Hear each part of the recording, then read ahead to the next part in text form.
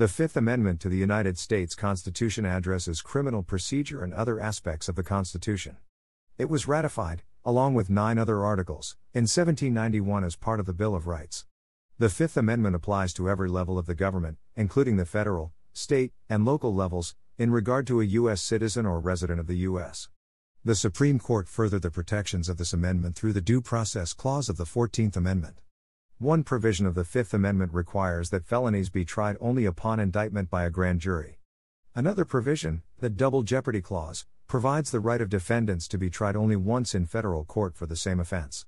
The Self-Incrimination Clause provides various protections against self-incrimination, including the right of an individual to not serve as a witness in a criminal case in which they are the defendant. Pleading the Fifth is a colloquial term often used to invoke the Self-Incrimination Clause when witnesses decline to answer questions where the answers might incriminate them. In the 1966 case of Miranda v. Arizona, the Supreme Court held that the Self-Incrimination Clause requires the police to issue a Miranda warning to criminal suspects interrogated while under police custody.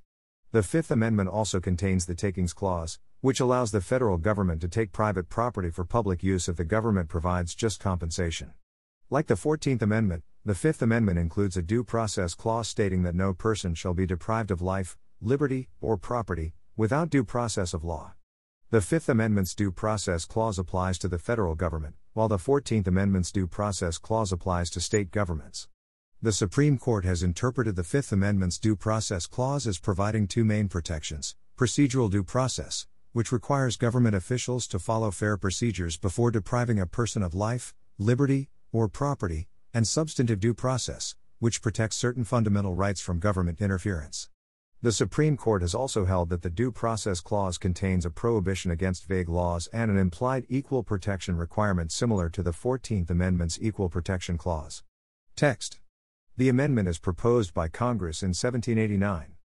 No person shall be held to answer for a capital, or otherwise infamous crime, unless on a presentment or indictment of a grand jury, except in cases arising in the land or naval forces, or in the militia, when in actual service in time of war or public danger, nor shall any person be subject for the same offense to be twice put in jeopardy of life or limb, nor shall be compelled in any criminal case to be a witness against himself, nor be deprived of life, liberty, or property without due process of law, nor shall private property be taken for public use, without just compensation.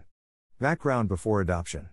On June 8, 1789, Congressman James Madison introduced several proposed constitutional amendments during a speech to the House of Representatives. His draft language that later became the Fifth Amendment was as follows.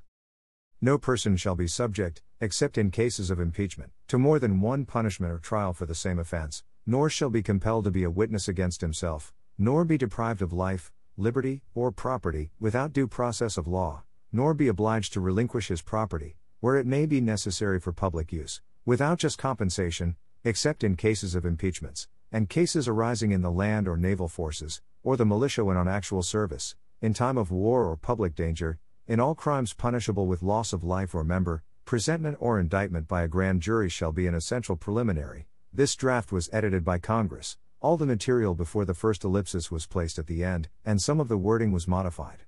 After approval by Congress, the amendment was ratified by the states on December 15, 1791 as part of the Bill of Rights. Every one of the 5 clauses in the final amendment appeared in Madison's draft, and in their final order those clauses are the Grand Jury Clause, which Madison had placed last, the Double Jeopardy Clause, the Self-Incrimination Clause, the Due Process Clause, and then the Takings Clause. Grand Jury. The grand jury is a pre-constitutional common law institution, and a constitutional fixture in its own right exclusively embracing common law. The process applies to the states to the extent that the states have incorporated grand juries and/or common law. Most states have an alternative civil process. Although state systems of criminal procedure differ greatly among themselves, the grand jury is similarly guaranteed by many state constitutions and plays an important role in fair and effective law enforcement in the overwhelming majority of the states.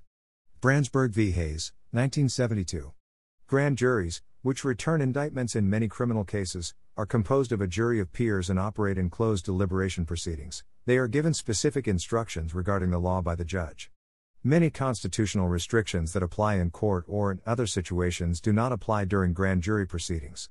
For example, the exclusionary rule does not apply to certain evidence presented to a grand jury. The exclusionary rule states that evidence obtained in violation of the Fourth, Fifth or Sixth Amendments cannot be introduced in court. Also, an individual does not have the right to have an attorney present in the grand jury room during hearings. An individual would have such a right during questioning by the police while in custody, but an individual testifying before a grand jury is free to leave the grand jury room to consult with his attorney outside the room before returning to answer a question. Currently, federal law permits the trial of misdemeanors without indictments. Additionally, in trials of non-capital felonies, the prosecution may proceed without indictments if the defendants waive their Fifth Amendment right.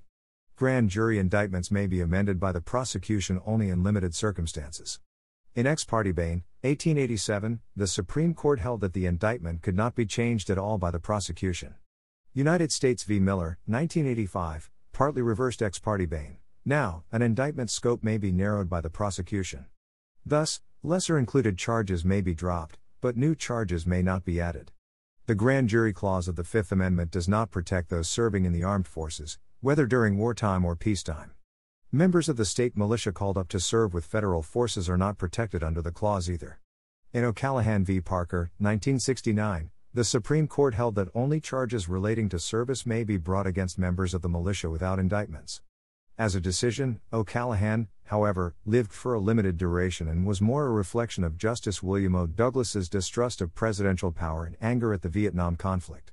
O'Callaghan was overturned in 1987, when the court held that members of the militia in actual service may be tried for any offense without indictments. The grand jury indictment clause of the Fifth Amendment has not been incorporated under the 14th Amendment. This means the grand jury requirement applies only to felony charges in the federal court system. While many states do employ grand juries, no defendant has a Fifth Amendment right to a grand jury for criminal charges in state court. States are free to abolish grand juries, and many, though not all, have replaced them with preliminary hearing. Infamous crime. Whether a crime is infamous, for purposes of the grand jury clause, is determined by the nature of the punishment that may be imposed, not the punishment that is actually imposed. However, crimes punishable by death must be tried upon indictments. The historical origin of infamous crime comes from the infamia, a punishment under Roman law by which a citizen was deprived of his citizenship. In United States v. Moreland, 1922, the Supreme Court held that incarceration in a prison or penitentiary, as opposed to a correction or reformation house, attaches infamy to a crime. In Mackin v. United States, 1886, the Supreme Court judged that infamous crimes are thus, in the most explicit words, defined to be those punishable by imprisonment in the penitentiary, while it later in Green v. United States, 1957, stated that imprisonment in a penitentiary can be imposed only if a crime is subject to imprisonment exceeding 1 year. Therefore, an infamous crime is one that is punished by imprisonment for over 1 year. Susan Brown, a former defense attorney and professor of law at the University of Dayton School of Law, concluded, since this is essentially the definition of a felony, infamous crimes translate as felonies. Double jeopardy. Nor shall any person be subject for the same offense to be twice put in jeopardy of life or limb. The double jeopardy clause encompasses 4 distinct prohibitions: subsequent prosecution after acquittal, subsequent prosecution after conviction, subsequent prosecution after certain mistrials, and multiple punishment in the same indictment. Jeopardy applies when the jury is impaneled in a jury trial, when the first witness is sworn in during a bench trial, or when a plea is rendered. Prosecution after acquittal. The government is not permitted to appeal or try again after the entry of an acquittal, whether a directed verdict before the case is submitted to the jury, a directed verdict after a deadlocked jury, an appellate reversal for sufficiency, except by direct appeal to a higher appellate court, or an implied acquittal via conviction of a lesser included offense. In addition, the government is barred by collateral estoppel from re-litigating against the same defense, a fact necessarily found by the jury in a prior acquittal, even if the jury hung on other counts.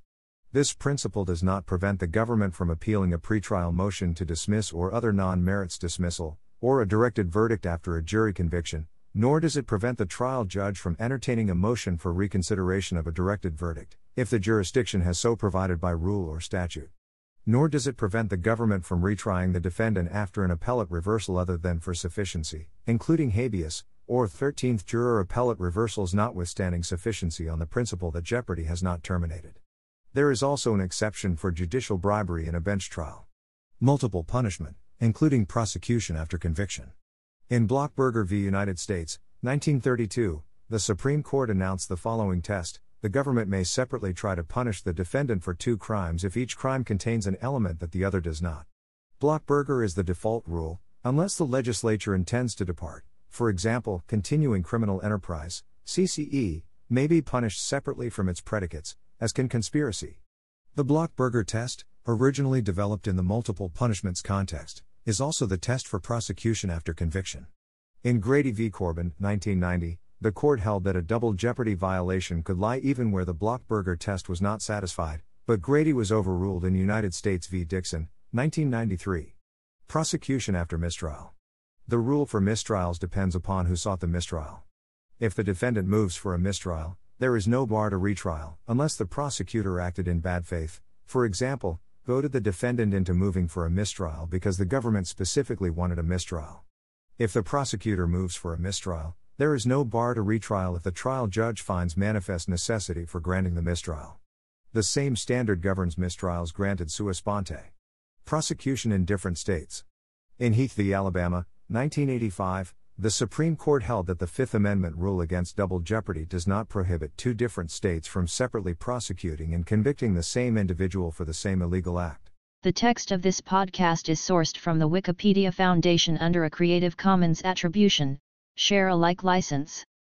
The written text has been altered for voice presentation. To view the modified and original text versions, visit thelegalpages.com. The content of this podcast is presented for informational purposes only, and is not intended to be legal or professional advice. The Wikipedia Foundation is not affiliated with this podcast.